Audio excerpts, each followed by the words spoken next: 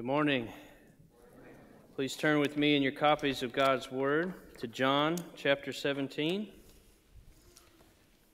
John chapter 17. We are working our way through the doctrine of the Church of God, particularly the doctrine as expressed in the Nicene Creed that we began our service with today.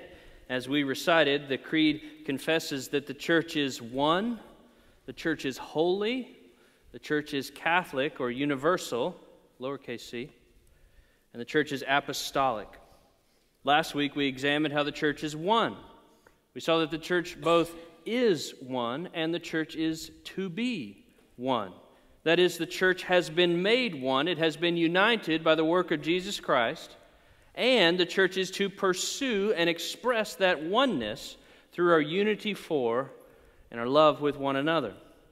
This week we're moving on to the second mark of the Church, that it is holy. The Church is holy. Holiness means, very simply, that something is set apart. It is distinct. It is special. It is unique in some very important way. And in the New Testament, holiness usually contains a great deal of overlap with righteousness. For someone to be holy is for someone to be distinctly righteous, to be set apart from the unholiness found in the world. And the holiness of the Church is no different. As we will see today, the Church is both in possession of holiness, and the Church is to pursue holiness. The Church is holy, and the Church is to be holy. But to some of us, this doctrine sounds very strange, perhaps even wrong. We have seen and perhaps experienced great sin committed by Christians and by churches. We look around and we see impure churches around us. Might even see false churches professing the name of Christ. And when we see self-professing Christians who are not holy, how do we think about that? How is it that Christians who still sin can be called holy? How is it that an institution, which is but a mere collection of self-professing sinners, be also called holy? That's what we're going to look at today. And as we will see, the Bible teaches that the Church is holy, and that encourages us. And we see that the Church is to be holy, and that keeps us earnest in our pursuit of continued growth in holiness. And so let's begin by reading John 17, which contains Jesus' own prayers to the Father on behalf of His church. And as I read this chapter, pay particular attention to Jesus' petitions on behalf of His people that they may be separate from the world, that they may be distinct, that they may be kept from the evil one, that they may be sanctified or made holy. John 17. Hear the word of our Lord. And when Jesus had spoken these words, He lifted up His eyes to heaven, and He said, Father, the hour has come. Glorify your Son, that the Son may glorify you, since you have given Him authority over all flesh, to give eternal life to all whom you have given Him. And this is eternal life, that they know you, the only true God, and Jesus Christ whom you have sent. I glorified you on earth, having accomplished the work that you gave me to do. And now, Father, glorify me in your own presence with the glory that I had with you before the world existed. I have manifested your name to the people whom you gave me out of the world. Yours they were, and you gave them to me, and they have kept your word. Now they know that everything that you have given me is from you. For I have given them the words that you gave me, that they have received them, and have come to know in truth that I came from you. And they have believed that you sent me. I am praying for them. I'm not praying for the world, but for those whom you have given me, for they are yours. All mine are yours, and yours are mine, and I am glorified in them. And I am no longer in the world, but they are in the world, and I am coming to you. Holy Father, keep them in your name, which you have given me, that they may be one, even as we are one. While I was with them, I kept them in your name, which you have given me. I have guarded them, and not one of them has been lost except the son of destruction, that the scripture might be fulfilled. But now I am coming to you, And these things I speak in the world, that they may have my joy fulfilled in themselves. I have given them your word, and the world has hated them, because they are not of the world, just as I am not of the world. I do not ask that you take them out of the world, but that you keep them from the evil one. They are not of the world, just as I am not of the world. Sanctify them in your truth. Your word is truth. As you sent me into the world, so I have sent them into the world. And for their sake I consecrate myself, that they also may be sanctified in truth. I do not ask for these only, but also for those who will believe in me through your word, that they may all be one, just as you, Father, are in me and I in you, that they also may be in us, so that the world may believe that you have sent me. The glory that you have given me, I have given to them, that they may be one even as we are one, I in them and you in me, that they may become perfectly one, so that the world may know that you have sent me and love them even as you love me. Father, I also desire that those whom you have given me may be with me where I am, to see my glory that you have given me because you loved me before the foundation of the world. O righteous Father, even though the world does not know you, I know you, and these know that you have sent me. I made known to them your name and will continue to make it known, that the love with which you have loved me may be in them and I in them. Thus ends the reading of God's perfect word for us. Let's pray together. Father, we hear in the prayers of Christ a desire, a longing for your bride, for his bride to be made holy. We pray that you would do that. Very simply, that you would make us holy, not for our name's sake, but for your name, that the world may know that you have indeed sent Christ. We ask this in Jesus' name. Amen. Let's begin by noting from our text the first point, and that is the source of the church's holiness. The source of the church's holiness. Look again at verse 4. Christ prays, I glorified you on earth, having accomplished the work that you gave me to do. Jesus Christ, the perfect Son of God, prays to the Father, confessing that his job is done. He has finished the race. He has completed his task. He has completed the work that the Father had given him to do. And so what is that work? What is his mission? And how does that connect to the holiness of the church? Well, Christ and his completed work is the source, the foundation, the fountainhead of the church's holiness. Neither the church universal nor a particular congregation like Morning View possesses innate holiness. We are not holy in and of ourselves. We don't clean ourselves up of our personal sin. We don't pull ourselves out of the muck of worldly unrighteousness. Ever since the entrance of sin into the world by Adam and Eve, mankind has been born innately unholy, innately unrighteous. That doesn't mean that we are all born as bad as we possibly could be, but it does mean that we are born separated from a holy God. Scripture says that we are born enemies of God, at enmity with him, born with sinful inclinations and selfish desires in our hearts. In fact, the first thing that a person must come to understand if he wants to become a Christian is that he is a sinner in need of saving. He lacks personal holiness. And that lack of holiness means that he stands under the just judgment of God. In short, he has to know he needs a Savior. And who is that Savior? That's Jesus Christ. And what is his mission of saving? It is to save his people. The Son of God had a task, and that task was to come and to make his bride holy. Theologians speak of this mission as the covenant of redemption. That is, before the foundation of the world, the triune God, all three persons, Father, Son, and Holy Spirit, agreed to a plan to save. The Father would send the Son to be the perfect sacrifice for his people. The divine Son would agree to come and take on every part of human nature to be the appropriate and perfect substitute for his people. The perfectly holy sacrifice needed to atone for his bride. And the divine Spirit agreed to apply the benefits of Christ's atonement to the elect people of God. That is the covenant of redemption, and that covenant is the foundation of any holiness that the church possesses. The church is made up of people who have been called by God out of the world. They have been set apart by divine initiative. The Holy Spirit has wrought in the hearts of God's people the fruit of Christ's redemptive work, which is gloriously multifaceted. The Spirit effectually calls sinful people and He unites them to Christ. And then by virtue of their union with Christ, they demonstrate the fruit of their work, of Christ's work, by their conversion to the faith and their repentance from sin. They are justified. That is, they are declared to be righteous, declared to be holy because of their union with the Son.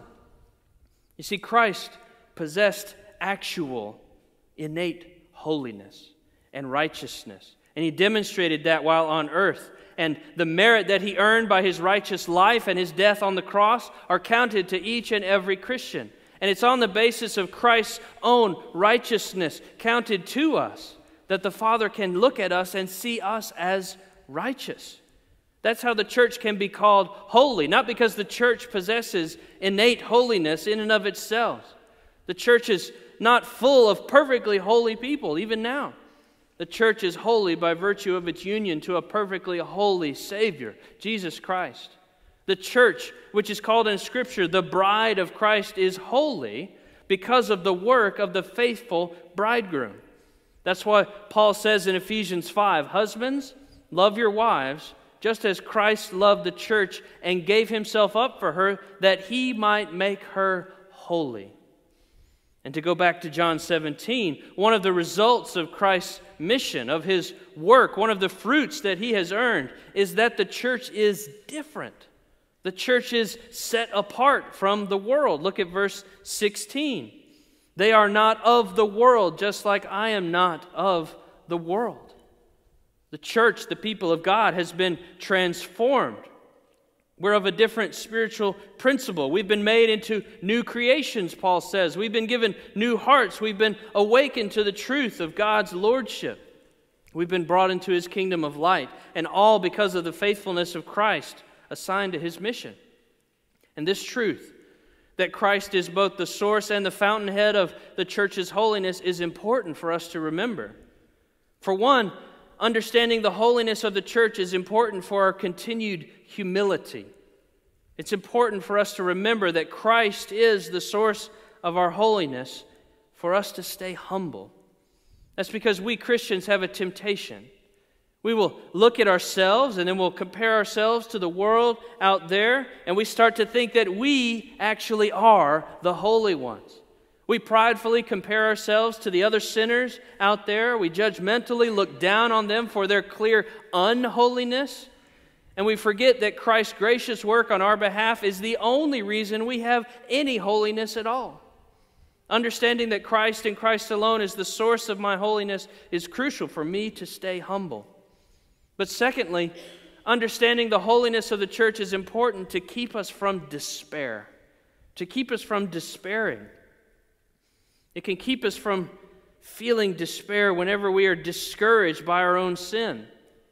Or when we look at the church or look at other churches, we look at other Christians, we even look at ourselves and we see sin.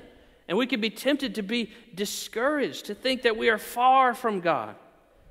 But the doctrine of the holiness of the church, particularly the fact that Christ is the sanctifying source of the church, reminds us that no Christian is getting to heaven because they are perfect. No church is full of innately holy people. And so I can be very patient with those who are still struggling with sin. I can be patient. And when you fall into sin again, when your remaining sin seems to keep getting the best of you, remember that Christ has completed His task. His mission has been accomplished. And part of that mission is making you holy through union with Him. You don't get into heaven because you have it all together. Rather, you're granted entrance into heaven. You are made holy because of Christ's faithfulness, not because of your own. And let that encourage you when you're discouraged by remaining sin you find in your life. Christ is the source of your holiness. Christ is the source. Second point, We've seen Christ as the source. Now let's look at the battleground for the church's holiness. The battleground for the church's holiness. Look at verse 11. And I am no longer in the world, but they are in the world, and I am coming to you. And then down in verse 15. I do not ask that you take them out of the world, but that you keep them from the evil one. Christ makes clear in his prayer that our battleground for holiness remains in this world, in this life. We don't come to faith and then are magically transported to heaven. Rather, we're brought to saving faith in Jesus Christ, and then he leaves us here. In his good providence, we are left on this earth. We're left to battle on for our holiness. We are to remain in the world, but continue to pursue distinction from it, from the world. And we must battle for holiness. Some mistakenly believe that when we come to faith, we're immediately made perfectly holy. We're immediately sinless. But that doesn't fit with our experience as Christians, does it? And it doesn't fit with this text. If the battle were simply over when Jesus was resurrected, then why would Jesus pray for our sanctification and that we would be kept from the evil one? Rather, we are to understand that the church's holiness has an already element and a not yet element. We already are holy in Christ, and we are to become increasingly holy by the power of the Holy Spirit. Unless we be deceived to think that we have arrived, or that Christ is somehow unconcerned about our moral decisions after conversion, Christ here prays that we would be kept, that we would be distinct, that we would be made holy, that we would be sanctified. And so we would be wise to ask ourselves, are we growing in holiness? Are you growing in holiness? Are you holier than you were 5 years ago, 1 year ago? We could ask this as individuals or as a church. Is Morning View more holy than it was 5 years ago, 1 year ago? Christ's work not only saves us from the power of sin, but it will increasingly demonstrate within us a removal from the presence of sin. We should show an upward trajectory in our holiness. Not perfectly, there will be ups and downs in this life, but overall we should see a positive trend to our holiness. And if we don't, we should be concerned. You may be saying, but Pastor, how? How do I do this? How do I grow in holiness? Well, that's our third point. The means of the church's holiness. The means of the church's holiness. Look at verse 17. Sanctify them in the truth. Your word is truth. Sanctify, which means make them holy, is what Christ is praying for. Sanctify them in the truth. Your word is truth. The Son asked the Father to sanctify his people in the truth. And then he equates the truth with the word of the Father. What does that mean? And how does that make us holy? Well, let's begin with what Jesus says about the word. He says very clearly, your word is truth. Father, thy word is truth. Well, what word is he talking about? Is he talking about the Bible?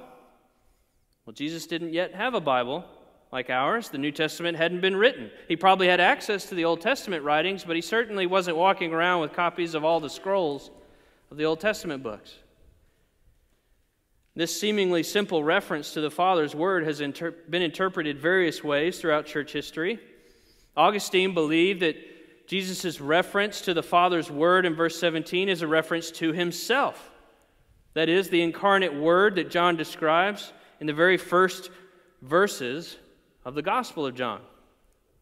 John Calvin believed that thy word is truth refers to the doctrine of the gospel, which the apostles had already heard from the mouth of their master and which they were afterwards to preach to others. So is he talking about the Bible?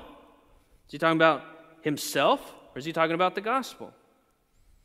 Well, I think that he's talking about all of God's revelation, the totality of his self-disclosure. I don't think we have to divide up God's revelation. God's word is united in its message and in its power throughout history, even if that word took different forms. So what God reveals in the Bible, which is His inscripturated Word, is in complete alignment with His plan of redemption, which is His gospel Word, which is effected through the apex of all truth, which is the incarnate Word, Jesus Christ, the Son of God.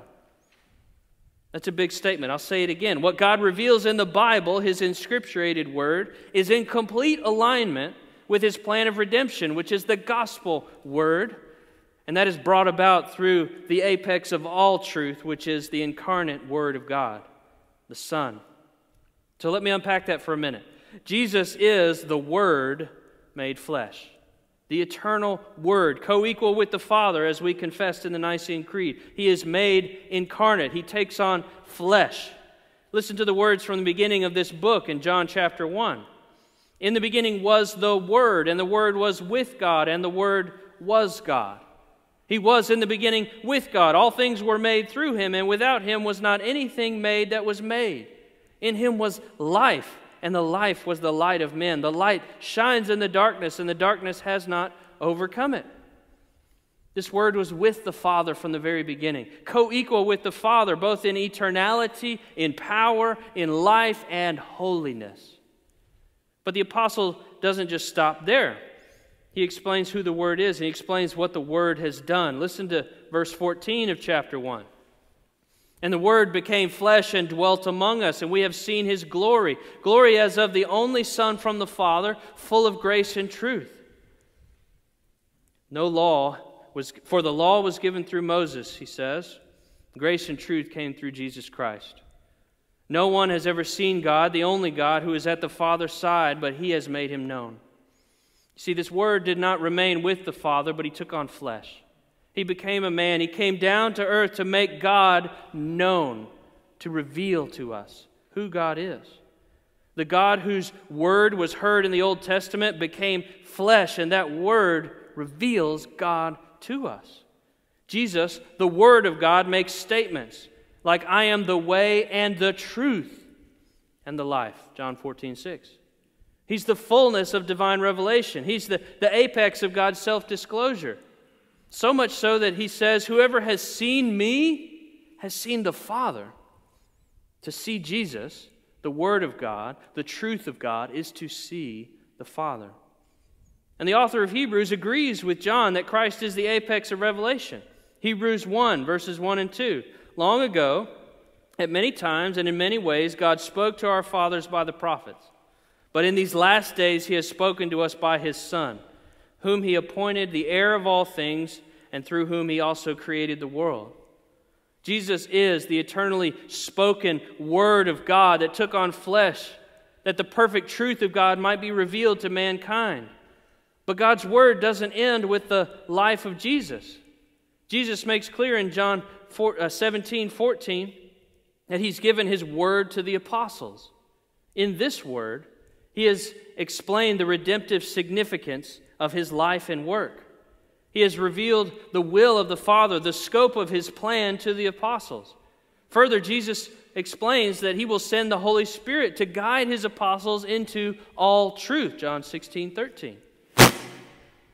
And so after Pentecost, when the fullness of the Holy Spirit is sent to indwell the apostles, the men of God will be led by the Spirit of God to put down in writing God's Word for us.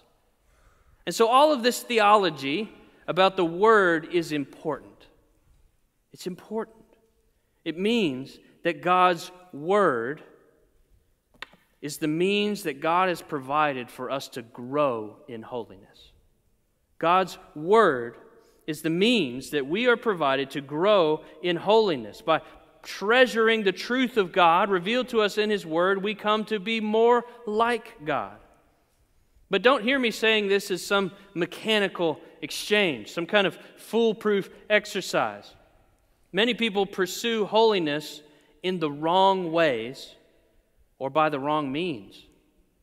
So let's discuss some of those wrong ways. If Christ has called for us to be made holy in the truth, then this list might be a list of wrong ways to pursue that truth, or half-truths, misguided truth.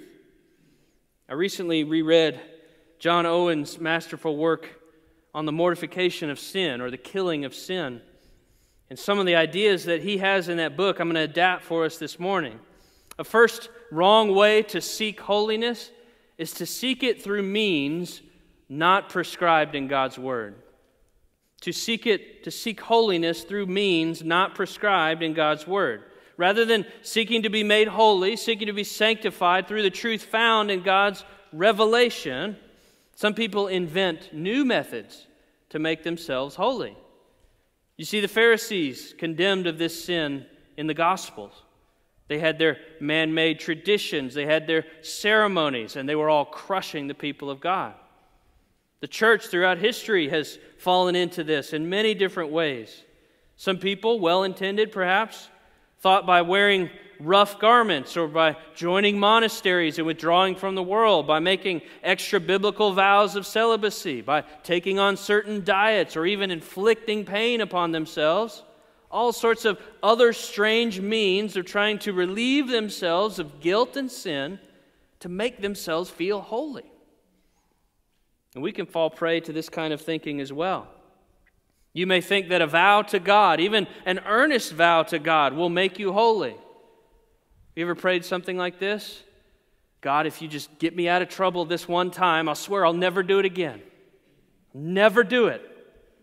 A lot of people think they've made a vow like this after they've indulged in their besetting sin. It's like the drunkard who wakes up with a crushing hangover and swears he'll never touch the drink again, and then is back at the bar the next night. Right? A vow alone will not make someone holy.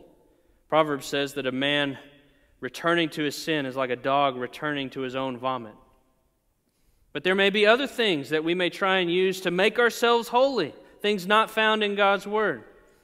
We can be deceived to think by merely reading a big stack of books, reading big theology, then I will automatically be holy. If I just learn more, then I'm holier, right? Or maybe it's by having a carefully manicured presence, persona, social media presence. People thinking I'm holy will actually make me holy. Or maybe I can judge my holiness based upon how much I serve God, as if busyness for God automatically equates to conformity to God. There's an endless number of extra-biblical acts of penance we can perform, but none of those things have been prescribed by God as ways to pursue holiness. If we want to be genuinely holy, if we want to grow in holiness, we need to pursue such holiness according to the means that God has set apart in His Word. Scripture reading, prayer, fellowship with the saints, corporate worship with the body of Christ, acts of mercy and love, all done with genuine faith and humility in the God behind it all. Not in our acts, not in our works.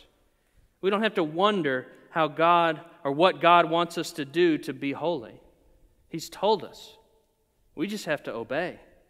We have to obey what He clearly says in His Word. Second, a second wrong way to seek holiness is through the power of the flesh rather than the power of the Spirit.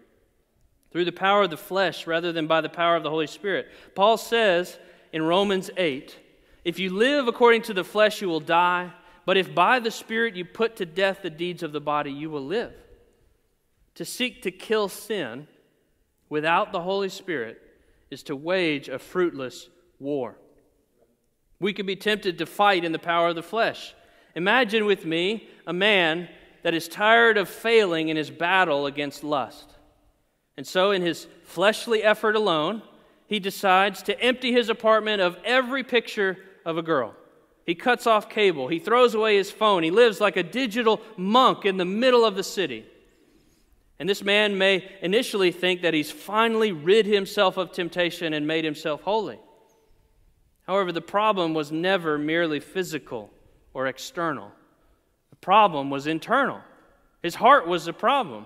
And he will soon see that his lustful desires come back again and again, even if he removes all of the external stimuli. He's putting his hope in the accountability measures around him, rather than trusting in Christ alone to redeem him of his sinful desires. Yes, use the external accountability measures, but never put your faith in them. We do not battle against flesh and blood. Our battle is spiritual, and we need the Holy Spirit's help if we're to ever make any progress in actual holiness. Third, a third wrong way to seek holiness is through the proper means, but not in the proper place. Through the proper means, but not in the proper place. Men may use proper biblical means, like prayer, fasting, meditation, things like that, but wrongly assign to those means the automatic power of killing sin. They think by doing great deeds of devotion, then they will likewise grow in holiness by the same degree. I'll give you one example. Prayer is a powerful weapon in the battle for holiness in this life. But some have taken that power of devotion and formalized it into practice that it's been gutted of all spiritual life, all actual sanctification at all. So, for example, a Roman Catholic can go and confess his sins to a priest. The priest might tell him, well, you can be absolved of your sins if you just say the Lord's Prayer 5 times. That man, simply by reciting a prayer, can be cleansed and made holy. And we could be tempted to think that way. Okay, I've woken up, I've prayed, I've read Scripture, had my quiet time. I prayed before I ate my breakfast. Thank you, Lord, for this food. I should be good now. I'm a little holier than I was when I woke up.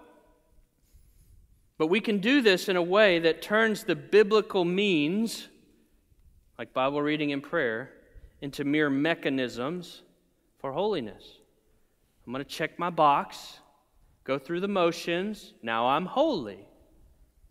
We've forgotten the first point of the sermon, that our holiness is purely a gift from God. We don't earn our holiness by our own works of the law, and such a mindset will deceive us into thinking that we're actually holier than we really are. And that's the kind of legalistic arrogance that the Pharisees had and were condemned for. We have to remember that sanctification is a gift of God's grace through the Holy Spirit. It's the Spirit that makes us holy. Like Paul says in Philippians 2, it is God who works in you both to will and work according to His good pleasure. Yes, we are called to use the Word of God as a biblical means to grow in holiness, but whenever we demonstrate more holiness in our life, that's merely an example of the Spirit's work within us. And so we have no room to boast. It's God working in us. It's God who's worked according to His Holy Spirit. It's God who's helped us kill any sin. It's God who's planted within us a desire to be more like Jesus. Every bit of it, from start to finish, is grace because of the work of Jesus Christ. And brothers and sisters, let us be a people who strive every day by the power of the Spirit to be growing in holiness, remembering the work of Jesus Christ in our place. Let us put off sin. Let us guard our minds and our hearts from sinful temptation. And let us put on the fruit of righteousness, of holiness.